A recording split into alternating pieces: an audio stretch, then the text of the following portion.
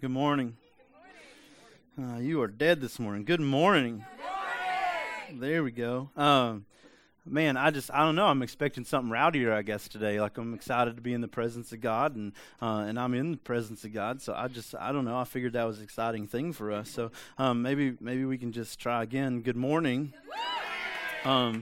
It is good to be in the house of the Lord. Amen. Amen. Every time it's good to be in the house of the Lord. And so excited about this message we got coming today. If you have your Bible, you can go ahead and flip to Isaiah chapter 6. Yeah, in the back. Look at that. I think that's from hospitality, hopefully not from the bathroom. But either way, I'll take it. Man,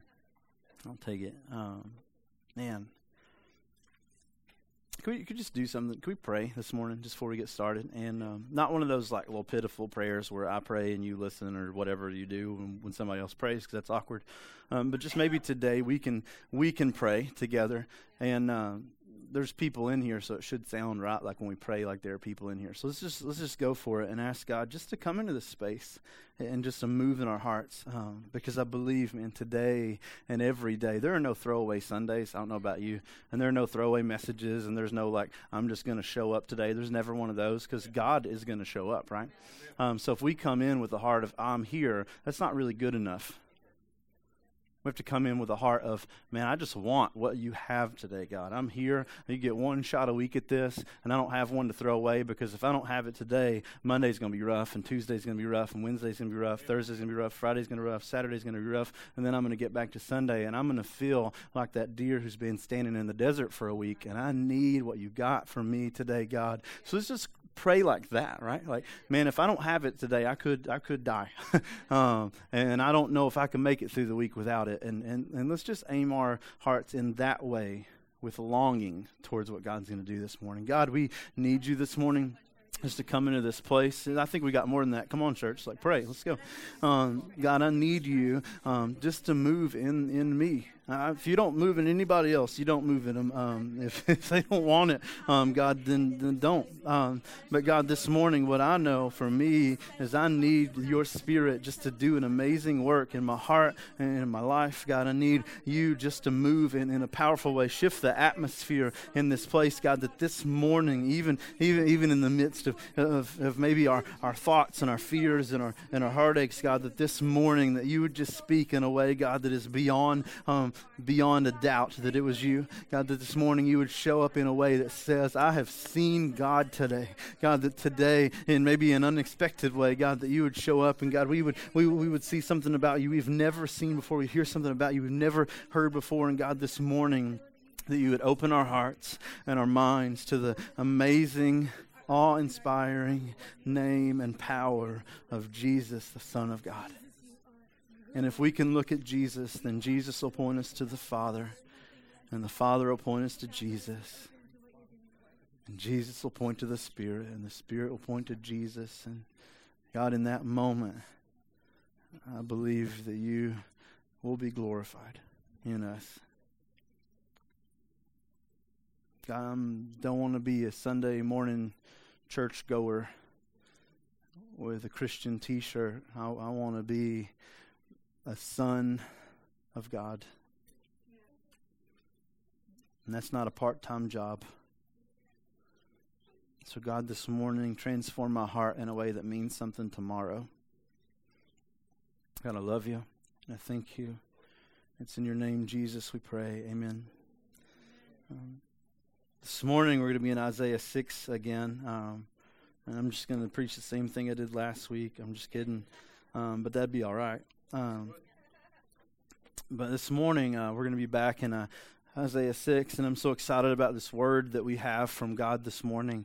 To be honest, I've been thinking about since last week, and Sunday, it was kind of a struggle for me, but then Monday and Tuesday and Wednesday and Thursday and Friday, God continued to pour just the reality of what we had seen in this text that Sunday morning.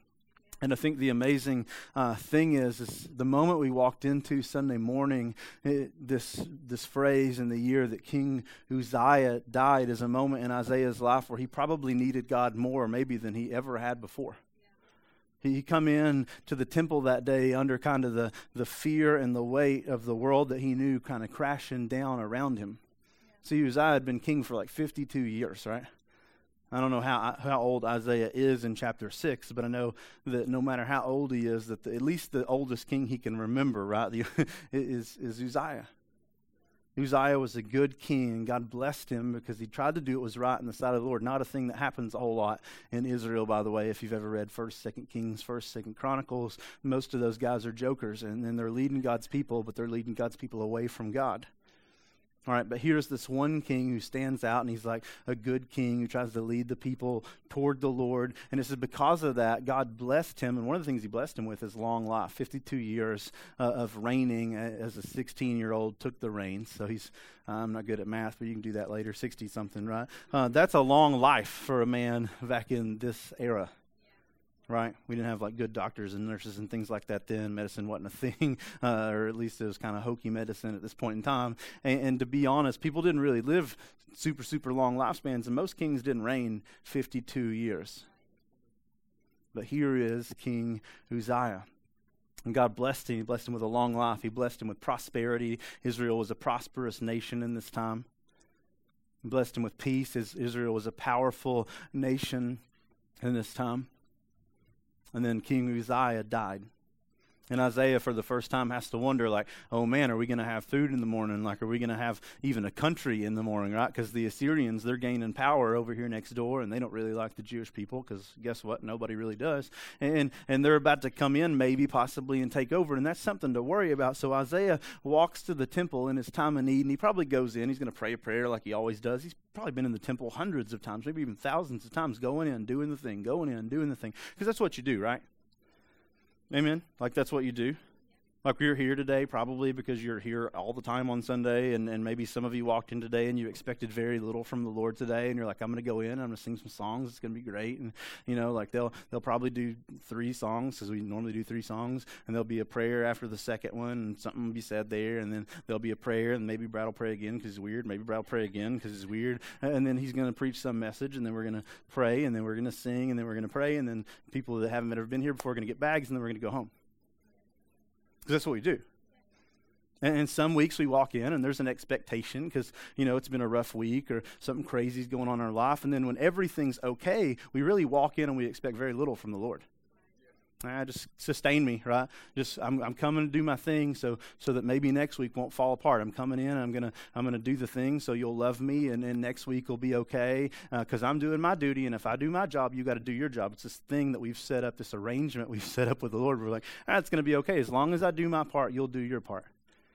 And the only time most of us really ever come in and expect anything from the Lord, and this is a shame really to me, the only time most of us ever really come in and expect anything from the Lord is when we know like everything's falling apart around us. But really all we still do, right, is we just come in and we sing the songs and we listen to a message and we leave, and we're like, that didn't do it for us sometimes. And I think probably that's the moment that he's walking into. We'll give it a shot, right? He's like 5 chapters in at this point in time, not been called as a prophet yet. He's just some guy doing the thing, probably a decent guy, but just some guy doing the thing. And he walks in and he's like, hey, let's just give it a shot. Because everything's going nuts, and maybe, just maybe, you'll come through. So he walks in and God does something unexpected, right? I don't know why. Maybe he walked in with a little more expectation that day, because that would help. But he comes into the temple and God does something crazy that day. It says that he saw the Lord. Not like, oh, it was a good Sunday. They sang Victory in Jesus, and I held my hand up, and it was amazing. That's not the moment here that he's talking about. Oh, man, that preacher's just preaching fire and brimstone this morning, and, man, some little Jimmy got saved, and it was amazing for the 4th time. Not the moment, right? But he walks in and not like figuratively sees the Lord, but like he physically sees the Lord. Man, wouldn't that be an amazing thing this morning? Just walk in, you're like, I'm just coming in doing the thing. I didn't pray any extra before I got here. I didn't listen to any worship music, getting my heart ready before I come in here. I didn't read the Bible any this week before I got in here. And I come in here and then wow. I see the Lord. Be honest, if you would do any of those three things or every one of those three things, it would be a reality. We would see the Lord a lot more. But he walks in, and God does something unexpected. God shows up. Isn't that amazing? It's unexpected when God shows up at church sometimes, and this is one of those moments. He saw the Lord, like physically locks eyes with the Lord. I can't even imagine. Right, like I've spiritually saw the Lord a bunch. I've seen him do amazing things. I've been in moments before, even a couple weeks ago, where it was like, man, I'm almost to the point of speechless, and my prayer is that I'll get to the point of speechless. God, you just floor me where nobody has to talk and nobody has to sing, and you're just here, right? And this is the moment that he walks into, and he says, he's not saying this at the moment. He's like, oh my gosh, I see the Lord. But he's so floored right now. He's speechless that he saw the Lord. And he saw the Lord, what, on a high and lofty throne, basically a high throne, an imposingly high throne. And it says the train of his robe filled the temple. Again, that's like the back end, the long end. And really what it's saying is the hem of the train of his robe. You don't even get the whole train. You just get a little bit. The victories of God, that's what it's saying, if you were here last week. He sees that God is big. He sees that God is powerful. And then in the midst of that, God invites him into a moment of heavenly worship. How inadequate is our worship comparatively? We are not adequately preparing for what we're going to see. And some of us are going to have to stand in the back for a while until we get used to it, because we don't worship here. And it says, and these... He saw these angels, these seraphim, not like the fat little bald baby angels with the diapers and the Cupid bow, but like these things are seraphim, burning ones, powerful creatures, right? Like creatures that would floor you if you saw them. Like, I don't know what burning ones even begins to describe, but beings that had to shed some light maybe, like big, awesome, angelic creatures. It says were standing above him. Each one of them had 6 wings. With 2 he covered his face because he didn't count himself worthy to look at God. With 2 he covered his feet because he was showing submission to God. He didn't sing I surrender all. He surrendered all. And it says with 2 he flew because you got to be there. And it says one called to another. It's 2 angels, maybe 17 billion angels, but I like to think of 2. Holy, holy, holy is the Lord of hosts. His glory fills the whole earth. The whole earth is full of his glory, whatever you want to call it. Can I just say, like, this is not an experience that we'd walk away from and be like, oh, that's cool. He stands before God and he's reminded of how big God is and powerful God is, victorious God is, that God's on a throne that's higher than every other throne. It's a throne that's a little bit imposingly high, scary high. And then he sees these angels flying around God, and these angels aren't like, oh, holy, holy, holy is the Lord God Almighty. The whole earth is full of his glory. Or they're not like, holy, holy, holy. It's the Lord God Almighty. The whole earth is full of his glory. These guys are going nuts. I don't know with like what other appendages they got. They got wings, so they're doing this, right? Like getting up there. But I don't know what other appendages they got. But all I know is like they're not just like, I've heard this song a lot. They are shouting to each other, holy, holy, holy is the Lord God Almighty. The whole earth is full of his glory. And that angel over here is like, you know what, brother? I love that song. Holy, holy, holy is the Lord God Almighty. The whole earth is full of his glory. Isn't that awesome? And the other angel's like, you know what? It is awesome. Let me see if I can do a little more here. Holy, holy, holy is the Lord God Almighty. The whole earth, all that stuff down there is full of his glory. And the other angel's like, you know what? I got more than you. I can't even hear you right now. Holy, right? It's like the shouting match in heaven. You know why? Because they've seen the Lord. It's not about personality type when you see the Lord, by the way. It's not about what you're comfortable with when you see the Lord, by the way. It's I have seen and I have to worship. See, the reality of it is if you've seen it, you have to worship. And singing songs is not really worship. I've sang a lot of songs. Go to a concert, any kind of concert, right? People are singing songs. When did that begin to be worship in itself? Raising hands actually is not even worship. Go to a football game, go to a secular concert. What are they doing? It's weird to me. It's weird to even watch it. But they're like, in those concerts, they maybe in some way are worshiping, but that's not true worship, is it? But here these angels are like unashamedly, unafraid, like just going for it before God. And they don't care who's there. They didn't notice, like, oh, Isaiah's here, we better stop. What will he think? They were too blinded because they had seen the Lord one time and they're like, that's enough. I don't need anything else. If I look at him anymore, I'll probably just die right here. I just better close my eyes. And I remember enough to know, like, holy, holy, holy is the Lord God Almighty. I don't need another song. I don't need another thing. I can sing the same one forever. So it's not really about your taste of music and it's not really about what song you got. You can worship the Mary Had a Little Lamb, right? If it's about the little lamb. You're like, oh, Mary did have a little lamb, hallelujah. Right there in Luke chapter 2, she birthed that lamb, and that is good stuff. Amen, hallelujah. I can worship to that. It's not about song style. I'll fly away. Well, heck yes, I will. Those angels are up there, and I'm going up there with them one day. That's going to be amazing. I'll fly away. I got that, right? I don't know how to do it with row your boat, so don't listen for that one. But really what I'm saying is, like, it's not about your preference. It's not about what you like. It's really just about seeing and worshiping, right? And if we changed all the music tomorrow to something else, if the words are still about Jesus, we really should still be able to lift up that name in a visible way. See, worship is an attitude of the heart, but it's an attitude of the heart that affects the whole rest of our body. Worship's not an inward thing. It's an outward open expression of what we've seen about who he is. In this moment, he's brought into heavenly worship, and he gets to experience this. And it even says, like the foundations of the doorway shook at the sound of their voices. They didn't need no PA, right? They didn't need, oh, this is my favorite, most awesome guitar lick right here. They didn't need any of that stuff. I don't even know that Chris Tomlin was in this scene in heaven, right? And it says these angels were going for it in such a way that the foundations of the doorways shook at the sound of their voices. This was a shouting match. I'm going to say worship is a rowdy experience, and it's always meant to be. We try to throw out that, oh, we got to be reverent. We got to be reverent. Heaven is not reverent in that term, right? Because in the throne room of God, what's going on is there are angels. Who knows how many? It's probably thousands or millions or billions. It's a lot of angels. But let's just pretend it's two for right now because one called out to the other, right?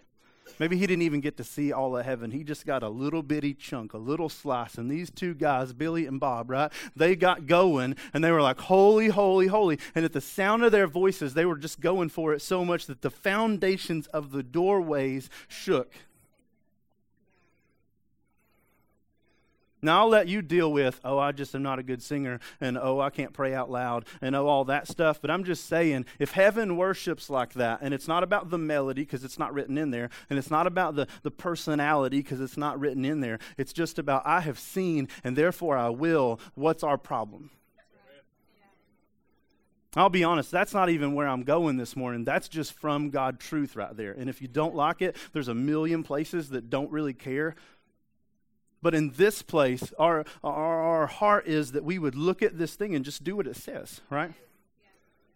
And what it looks like when I look at it, and you can argue with me later if you want to, is that when people worship in heaven, it's worship. And it's loud, and it's a little crazy, and they may even have a confetti cannon, and all that stuff's okay, because, man, when it gets going in heaven, the foundations of the very doorways of the temple, this giant building, can't even contain what's happening. Because when you see God, you respond. And if you don't respond, maybe you've never seen. Okay, and I'm not saying, oh, you don't do it my way, so you're not saved. I'm not saying that. I'm just saying maybe there's more than I just said a prayer at this time one time. Maybe there's a deeper thing with God that you haven't got to. And I'm not saying I'm better at it. I'm still digging. But grab a shovel, brother, because there's more to him than what you've seen. That's why the angels sing, holy, holy, holy. Isaiah, you've been around for 5 chapters now, and you don't even get it. Isaiah, you've been in the story for 5 chapters now, and you still don't see it. You're looking at him, and you still don't see it. You're in the room with him, and you've seen that he's on a high, lofty throne. It's higher. You're in the room with him, and you see there's a room full of victories. There are more. You're in the room with him, and you just think he's big, man. He's bigger than big. You don't even begin to grasp a little bit of it, because he's not just holy. He's not even just holy, holy. He's holy, holy, holy. And really the only reason that we're not still going on the holy thing is because to exhaust that, our Bible would have to be a lot longer and some dude would still be writing. Holy, holy, holy, holy, holy, holy, holy, holy, holy. His hand would fall off.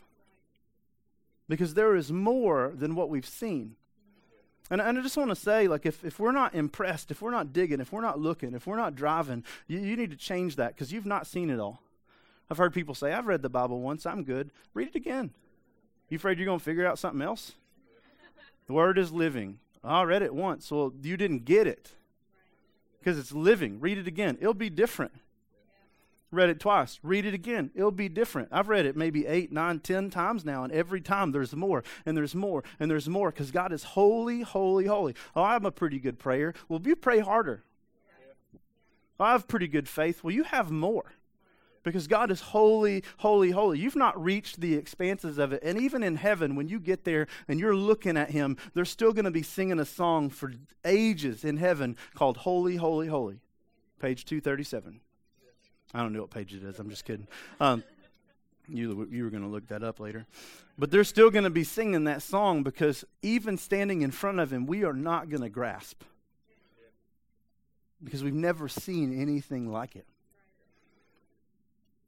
And it says that the sound of holy, holy, holy, the foundations of the doorway shook at the sound of their voices. It says the temple was filled with smoke. I don't know why that happened. But then it said, this is what Isaiah says, finally, right? Like 5 verses in. Who knows how long he's been standing there. He finally gets his voice back.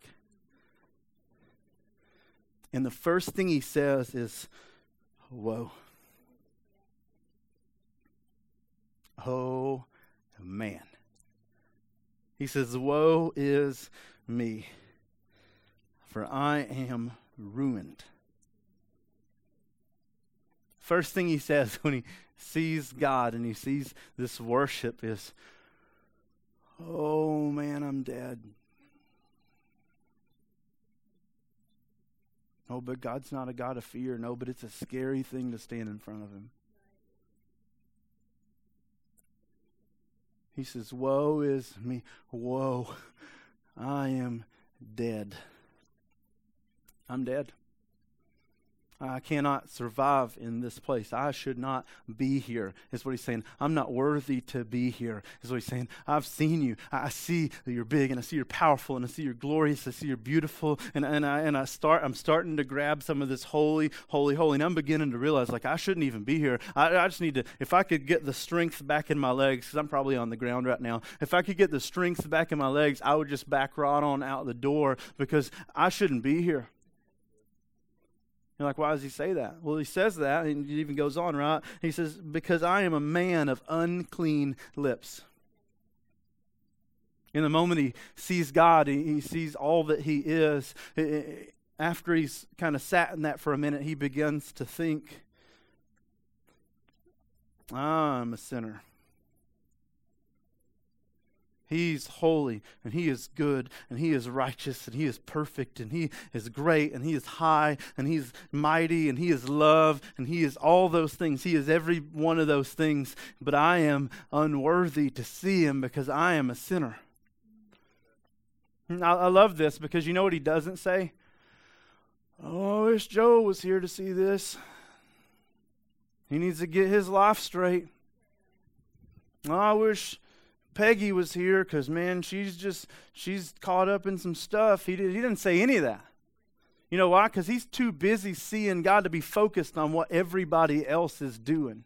A lot of us spend too much time sitting there worried about somebody else when God's trying to talk to us, and you're missing the story because God's like, hey, you hear me yet? And you're like, Peggy should be here. Hey, you hear me yet? Man, Joe, if he was here. Hey, you hear me yet? No, you can't hear him because you're so focused on everything else. He's trying to talk to your heart, and you're looking at their heart.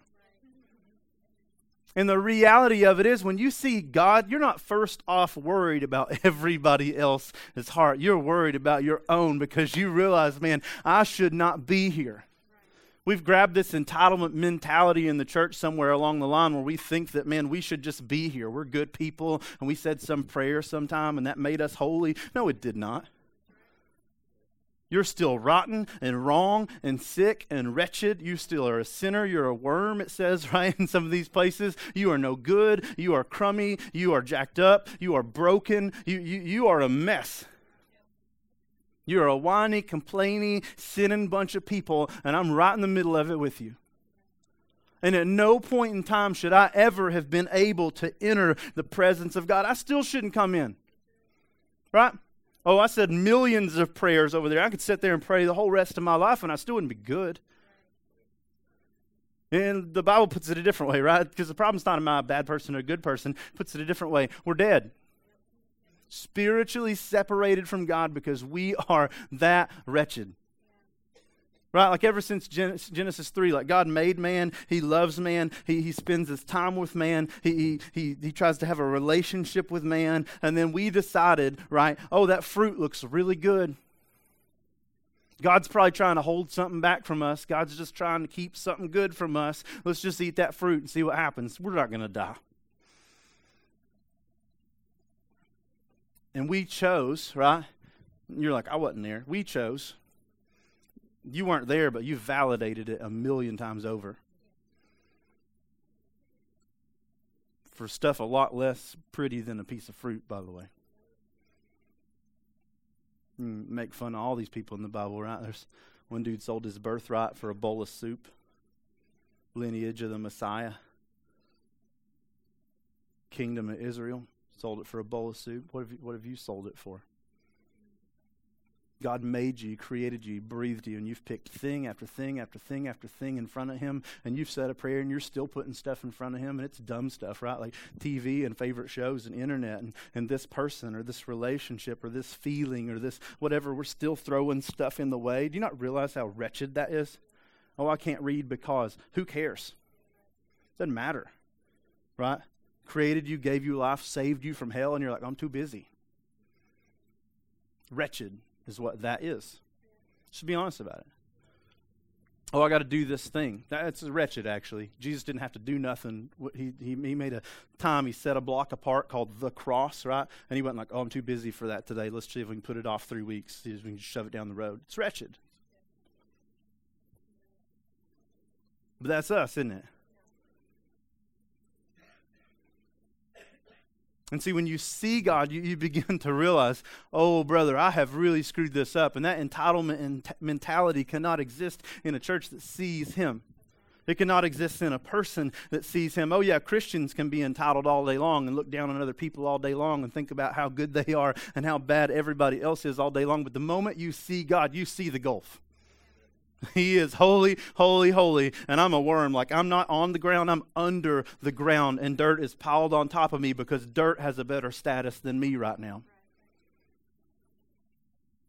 And this is the moment that he walks into. He sees God. He's like, oh my gosh, that's what you look like. Dude, I've never even imagined. I've been to temple over and over and over again. I've read and memorized the scriptures. I've sang every song that they've ever written, but I've never seen you. And here you are. You're in the room. And oh my gosh, you're big. And that is a big throne, sir. That is a really big throne. I'm just going to bow right here. Oh man, I'm on your cloak. I'm so sorry. I'm on your cloak. Oh, cool. You got victories everywhere. They're piling out the door. And oh, there's angels up there. That's really cool. And they are scary, but it's okay. And they are singing holy, holy, holy. I love that song. I never knew it, but I love that song. That's my favorite song. Put it on my iPod when I get out of here. That is amazing. And whoa, there's like an earthquake going on around here, and this is cool. And oh man, I shouldn't be here.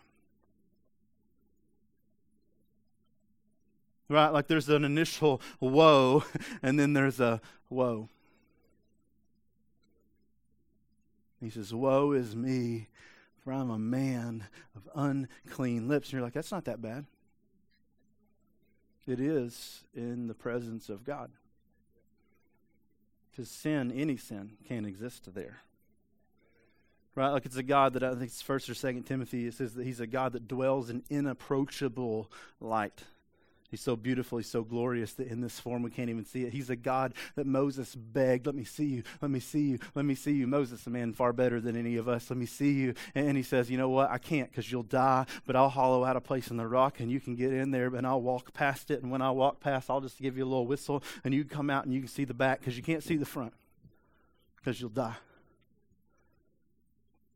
And here Isaiah is standing in the room with him, and the initial thought is woe, and the next thought is, I'm going to die because I'm a man of unclean lips. What are you a man of? You a man of unclean heart? You a man of unclean mind, unclean hands? You a man of unclean radio or unclean TV programming? Which one are you? You a man of I read books that are a little bit weird and off color? Or are you a man of I say things about people to them out loud or in my head? We could go on, right? Are you a man of unclean substance? Which one are you? And you're worried about Jimmy. Why are you worried about Jimmy? Because you think you're entitled because you said some prayer sometime, and really, but for the grace of God, you'd be dead. You'd be dead. Ephesians 2, right? Because of our sins and trespasses, because we're sinners, because we're a man of unclean whatever, we were dead and we deserved it. We were headed towards hell. Go read it later. Under the power of Satan. There was not one thing we could do about it. And then it throws in these weird words. It says, but God. But God. What did that have to do with you? But you changed your life? You try that in heaven and you see if you get there. But you said some prayer which made you good? You try that at the gate and you see if you get in. But what? But God, who's rich in mercy. What are you entitled to? You aren't good. You're dead, but God. You're headed towards hell, but God. Under the power of Satan, but God. And he's standing before God, and he's not, but God, do you remember I pray sometimes? I go to church. I'm here right now. He says, I am dead. Woe, woe, I'm dead. Because I'm a man of unclean lips. Man, we wish that was our biggest problem, don't we?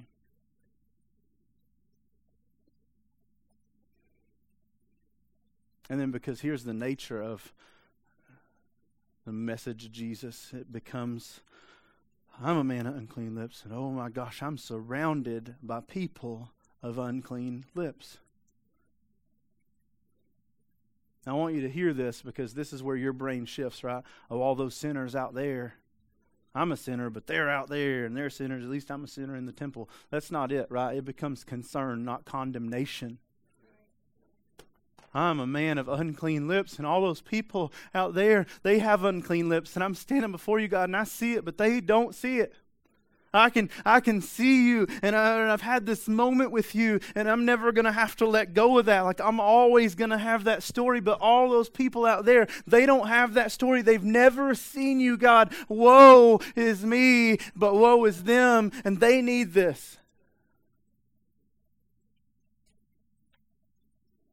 It's concern, not condemnation. Oh, Jimmy ought to hear that. That's not concern. That's you trying to cope, right? You need to hear that, and when you hear that, you can share that.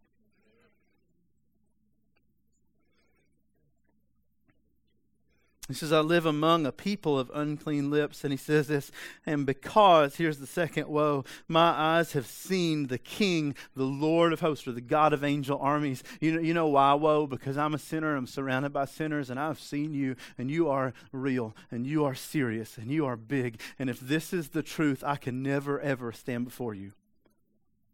Good deeds isn't going to get it. Living a clean life isn't going to get it. I'm going to need more than that. This is the moment he's standing in. Right? It's the tension of the gospel. Before you ever become saved, you have to realize that you're a sinner. And he's living in this moment of, I shouldn't be here. I'm jacked up and I'm a mess and I should be dead. But here I am in front of you and you should kill me now. And it says, then one of the seraphim, right, the burning ones, flew to him. I'd be out of there right now.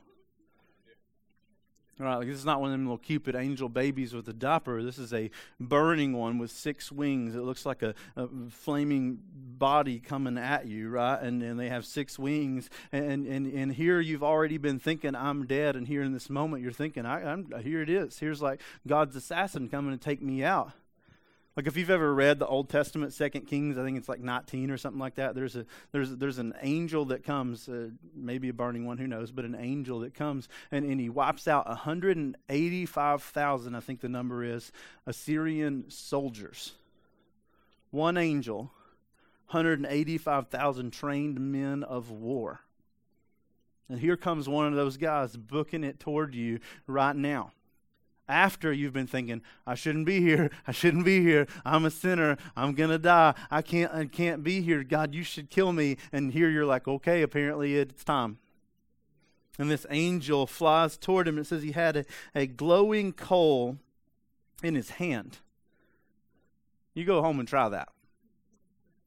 You just heat up the grill today, make you some burgers. And before you do that, you just reach in there and grab one of them real red ones. Just hold it in your hand. Don't really do that. Ow, right?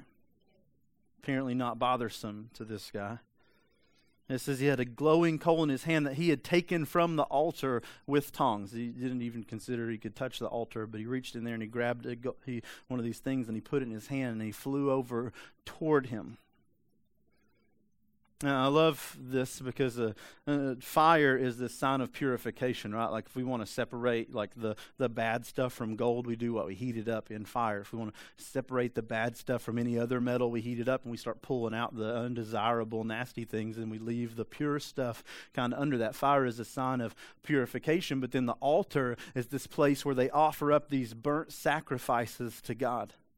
So in this moment, we see this image in Isaiah 6 already of what? Purification and sacrifice. Those two things are always linked in the Bible. You're never going to find purification without sacrifice. To have purification, something has to die. So this angel flies over to this place, right? Just an image of Jesus. He flies over to this place of sacrifice, and he feels he can't even touch it, and he pulls one of those coals off with the tongs, puts it in his hand, and he flies back over with this burning coal to purify in his hand, and he flies toward him. And it says that he takes this coal and he touched, Isaiah talking, my mouth with it. Can you imagine that? This dude has it in his hand and then he flies over and he, right, this burning coal, like right on his lips. I'm a man of unclean lips. And he flies over and he's like, I can take care of that with purification and sacrifice. I'm going to fly over and I'm going to touch your lips with this coal. He sears his lips. Can I say it's painful sometimes to have sin eliminated? Some of you guys, I don't want to struggle. Then keep being filled with sin, right? The struggle is the scissors, right? Like that's the thing that cuts away some of these things from us. And without any of those things, there's never any sanctification. And I guarantee you, Isaiah wasn't like, you know what, I just would love to have this morning. I'm going to wake up and go to the temple. And I hope somebody just grabs a burning coal from the altar and just shoves it on my face. That sounds amazing. I would love that. I love that feeling, just burning flesh. Smells so good right there under my nose. Like that's not what he was thinking that morning. But here God flies this angel over to him with a coal from the altar, and he puts it on his lips, and you can just imagine because he sears his lips, just this pain. But then this angel says to him, now that this has touched your lips, your wickedness is removed, and your sin is atoned for.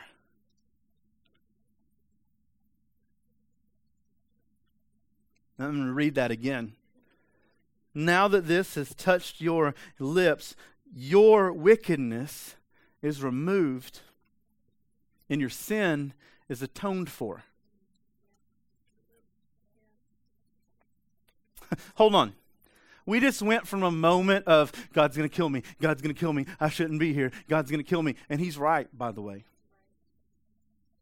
A moment of worry and fear and man, I've seen you and that's amazing, but it's also going to be the last thing I'm going to see because I just wandered up into heaven today and I'm not supposed to be here. We went from a moment of I can't stand before God. I can't stand before God. I can't stand before God. And through sacrifice and purification and a little bit of pain, right? In that moment, we see that the angel delivers this message to him. Now that this has touched your lips, your wickedness is removed.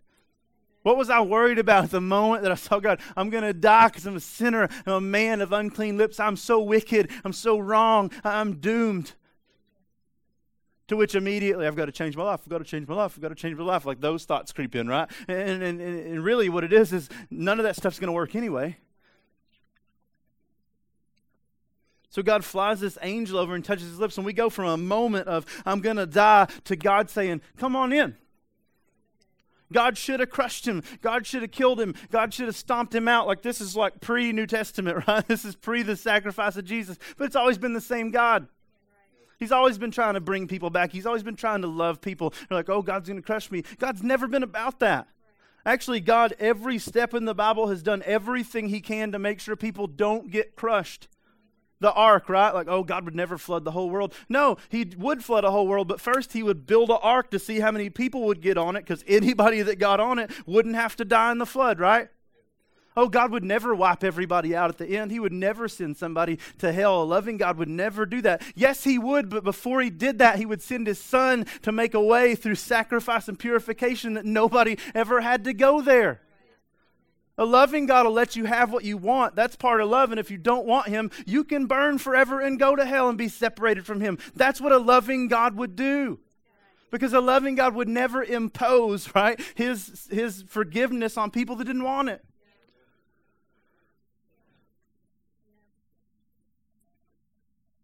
But to anybody that would, right, even a man of unclean lips, even a man in struggle, walking into the temple thinking, it's never going to be me, it's never going to be today, I'm just coming in and I'm just doing the thing, I'm just reaching out, and maybe today something will be different, maybe somebody will say something, maybe whatever. No, 2,000 years ago, Jesus did reality, fact, die so that everybody that would believe in him, that would see it, right, that would see it, would not perish, but would have everlasting life. This is an Old Testament story of a New Testament working of God. And in this moment, we see he's standing before God. He's like, he's going to kill me, he's going to kill me, he's going to kill me, he's going to kill me. And through the sacrifice and the purification of God, what we see is God saying, come on in. I can't. I'm wicked. I got that. I can't, I'm a man of unclean lips. I got that. I can't, my life is too jacked up. I got that. But you see everything that's falling apart out there. I got that. I can take care of it out there and take care of it in here. It's how it works. But there's hurricanes. It doesn't matter. I came for you, not the hurricane, right? Like I can take care of those people. But today I'm here for you. I came for you. I showed up today in the temple for you. You know what? You came in and here I am. And it's not an accident and it's not a mistake. You didn't just walk in on a secret meeting of God and some angels today. You were invited into the throne. And here you are, and you're worried about your sin. So let's just take it out of the way through the sacrifice and the purification of God. Guess what? Your wickedness has been removed. And then what's he say? And your sin, all of it, not some of it, not a little bit of it, not just the bad stuff, like your sin has been atoned for. It's a big word. None of us know what it means. Because if you did, you'd be blowing up a little bit right now. And the word atonement can be divided into three little words. At one meant. The idea of being at one. See, we see that the problem here is not that he's a man of unclean lips. It's that since Genesis chapter 3, he's been separated from a God that loves him. He's validated, yes, that decision over and over and over and over and over again. But here's the reality. People were made for God. God has always wanted his people.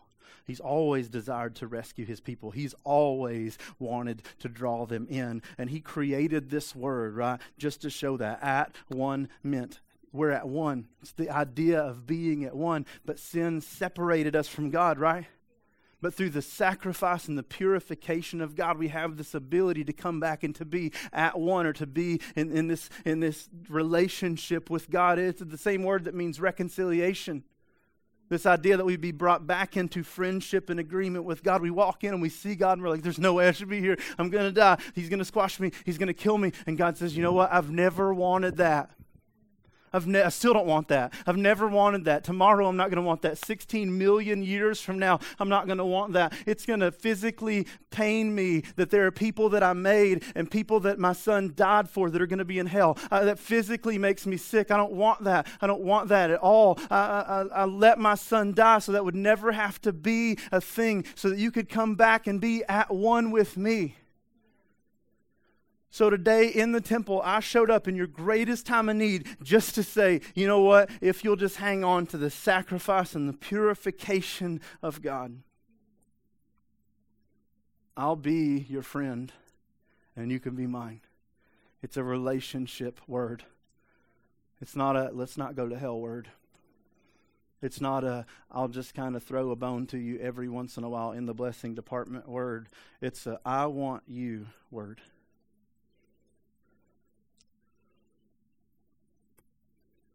It's I want you word.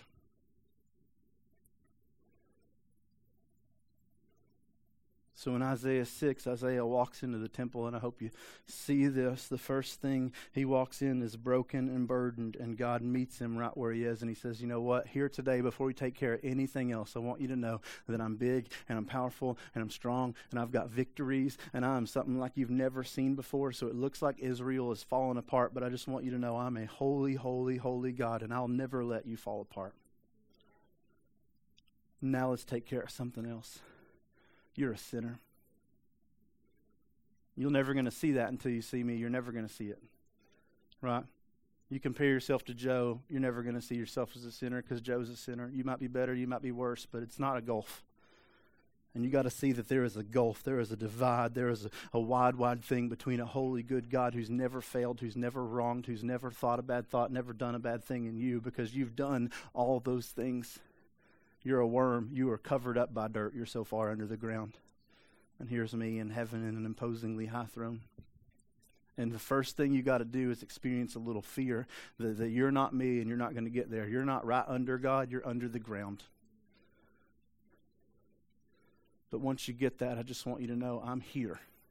Don't be afraid to say you're a sinner. Don't be afraid to say I'm a messed up human being. Don't be afraid to say that I've failed and I have a history and I have a past and I've done things. Don't be afraid to admit that, because I'm not here to kill you. I'm not here to kill you in your honesty. I'm here to meet you with forgiveness. I'm here to bring the purification and the sacrifice of God into your life, and I'm here to do something about that problem. Yes, woe, and then you can go to woe, but then we need to come right back to woe, because here I am with a coal in my hand saying, I've got the cure. Here's the reality. The problem isn't sin. The problem is separation. That comes through sin. And I'm here to just reel you back in with the sacrifice of Jesus. I sent my son to come here and to be born in a manger, humble beginnings, right? And to live a perfect life for 33 and a half years to show you this is the heart of God. This is who I am, and it's what I do. And at the end of that 33 and a half years, when you were about to go on the cross, Jesus bumped you out of the way, and he took your cross, carried it away where you couldn't get on it, stuck it in the ground, laid out his hands and his feet, allowed sinful men to nail him there, to hang him there, and to kill him there. Not so you could be good people, but so you could be alive people. Not so you could be entitled people, so you could be forgiven people. Not so that you could think you were good, so that at the foot of the cross you would have a clear view of what good really is. Because hanging on that tree is a holy, holy, holy God who came for you and loved you, not to crush you, but to forgive you and to bring you back into at one meant. and to reconcile your heart to the very heart of the one who created you. Whoa. Whoa. Right? Whoa. Whoa. At the cross. Whoa at who Jesus is. Whoa at what he's done. Whoa at forgiveness. Whoa at, oh my gosh, I'm a sinner and I don't deserve any of this, but he gives it freely. Whoa. And until we get back to the moment of at all in that, nobody's coming to the church and nobody's coming to salvation. You know why? Because saved people should act like saved people. The Bible even says, let the redeemed of the Lord say so, not to let the redeemed of the Lord sit on their butts in church and pretend like there wasn't something amazing happened in your life. You were dead and now you're alive, and that came through Jesus, through the purification and the sacrifice of a holy one. And if that doesn't floor you, maybe you need to hit the floor, because down there you can see who is really up there. Let's pray.